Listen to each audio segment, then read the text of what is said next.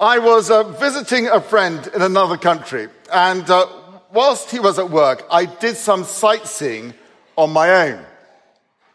Anyway, whilst walking in a park in the middle of the city, I met a couple of delightful locals who could speak excellent English. They were very friendly, and before I realized it, I was caught up in a scam. Those locals turned out to be not so delightful after all. I wonder, has anything ever like that happened to you? Have you ever been kind of badly deceived? Fortunately, I managed to get out of that scam without suffering any loss. But afterwards, I felt so foolish. We hate being duped, don't we? Absolutely hate it. We hate being deceived. Well, the Bible writers are very keen that no one is deceived about what Christmas is all about. Because unless we're careful, actually we can easily be deceived about Christmas. You see, from about the mid-October, our society bombards us with numerous questions and ideas about Christmas. It's the air we breathe. So Christmas is all about family get-togethers and office parties. It's about watching good TV on the box. It's about good food and drink. It's about shopping and presents. It's about carol services and hearty singing. It's about decorations and pantomimes. It's about having something to look forward to as the nights get longer and longer. Now, none of those things are wrong. In fact, they're all really good. But they can so easily blind us to what Christmas is really all about. What makes it so special? But in a verse which I've printed also on your service sheet, it'll come up on the screen. There we are, from 1 Timothy 1:5, it's 1:15, 1 Timothy 1:15. The Apostle Paul, who wrote those words, gives us a trustworthy and reliable explanation of what Christmas is really all about. This is what he writes. Here is a trustworthy saying that deserves full acceptance, that Christ Jesus came into the world to save sinners, of whom, he says, I am the worst. Now, there are three things that verse tells us about the Christmas message. First, it tells us the place to which Jesus came.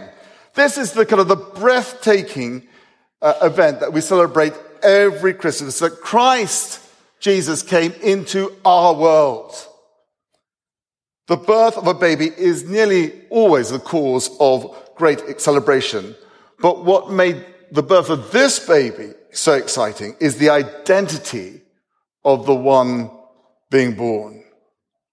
In our first reading, we heard one of the prophecies that God made hundreds of years before Jesus was born through the prophet Micah.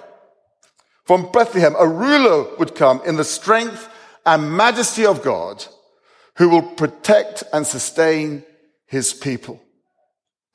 Likewise, the prophet Isaiah foresaw the birth of a child, a descendant of the great King David, who would be called Wonderful Counselor, Mighty God, Everlasting Father, the Prince of Peace.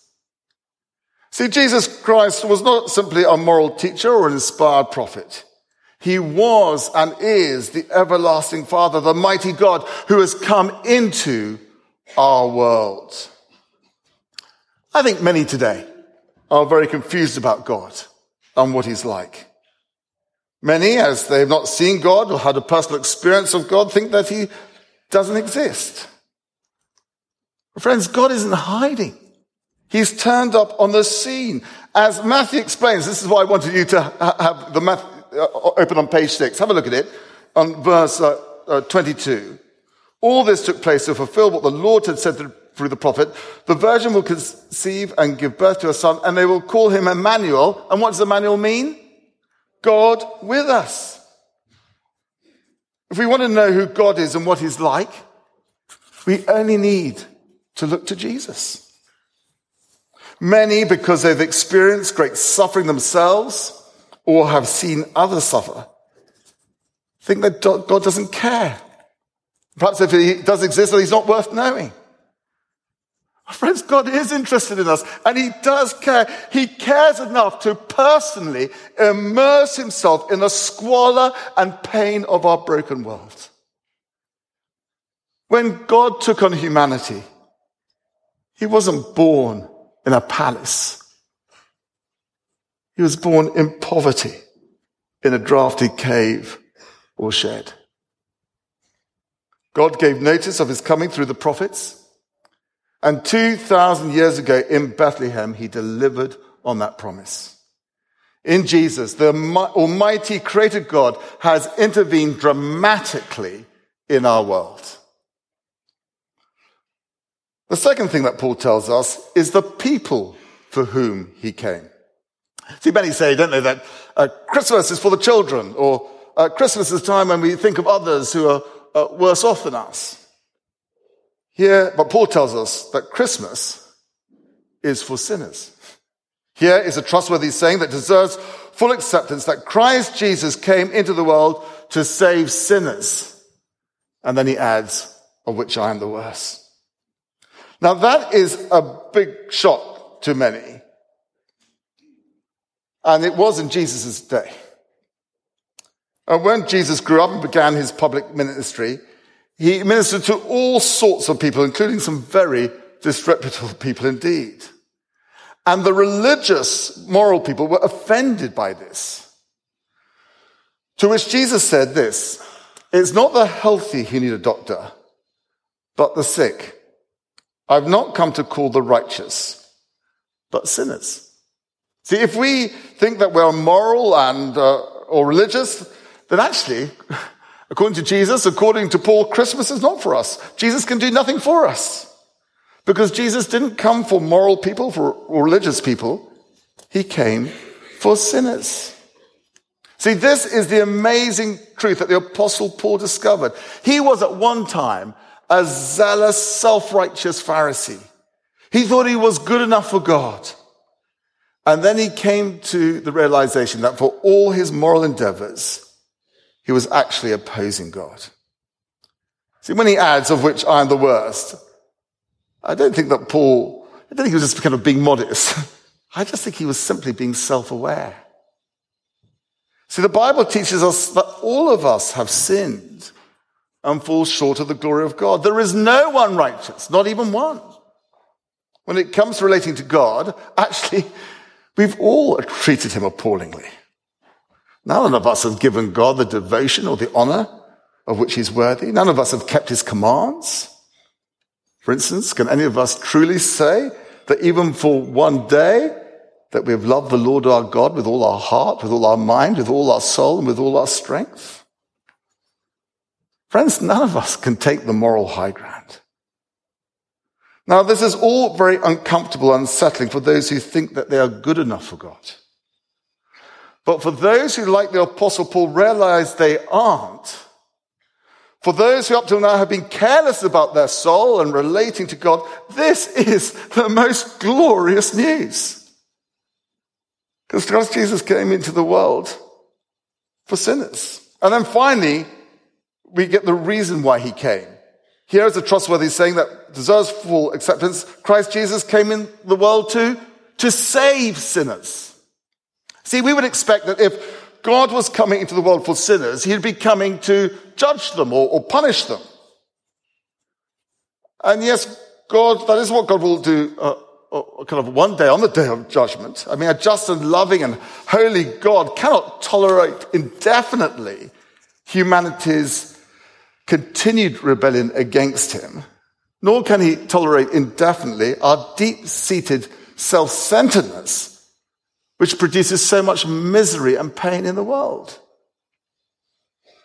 Jesus promised that one day he would return to wind up human history and to judge in the living and the dead and to bring in God's perfected new kingdom.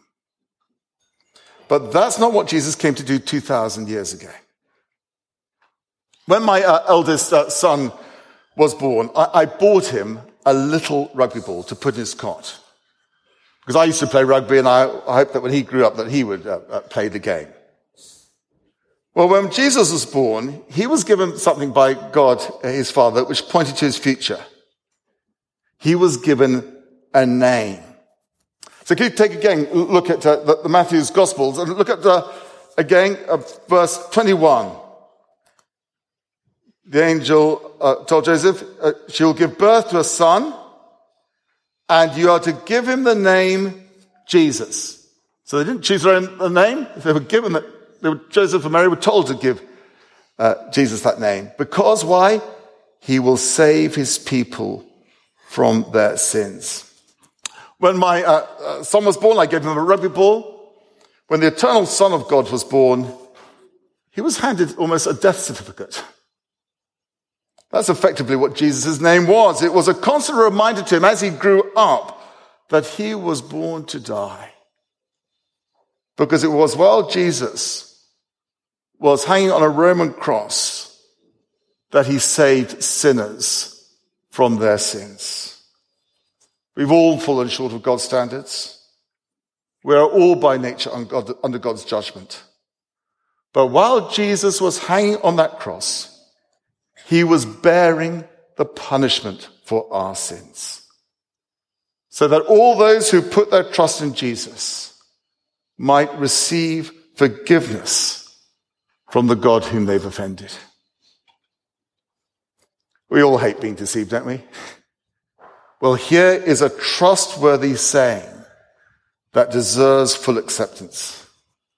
That Christ Jesus came into the world to save sinners.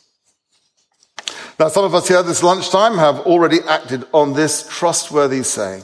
You recognize Jesus as God's King, and you've entrusted your life to him. You know what it means to be forgiven by God. And you've taken out time this afternoon to sing the praises of God who loves sinners so much that he was willing to enter the world and die on a cross for them. But I imagine that there are others of us here who are yet to act on what God has done for us in Jesus. And we're perhaps keeping Jesus just slightly at arm's length. Perhaps you don't realize your need. Perhaps you have doubts whether any of this is true. Well, can I just encourage you to take things further? See, the Christian invitation is always come and see. It is not, as so many think it is, kind of shut your eyes and believe. Do take away these Matthew's Gospels that you've been given. Take it away, pick it up, read from beginning to end, read an account of Jesus' life and ask you, what do I make of him? And the other thing you could do if you want is join a course which enables you to explore the Christian claims in this sort of no kind of pressure atmosphere. Many churches run one, and if you want the details of the one we hold here at All Souls, you'll actually find details of it just on the inside of the back page of your orders of service. It's called Hope Explored, and it starts on the 8th of January. So for this Christmas, here is a trustworthy saying that deserves full acceptance, that Christ Jesus came into the world to save sinners.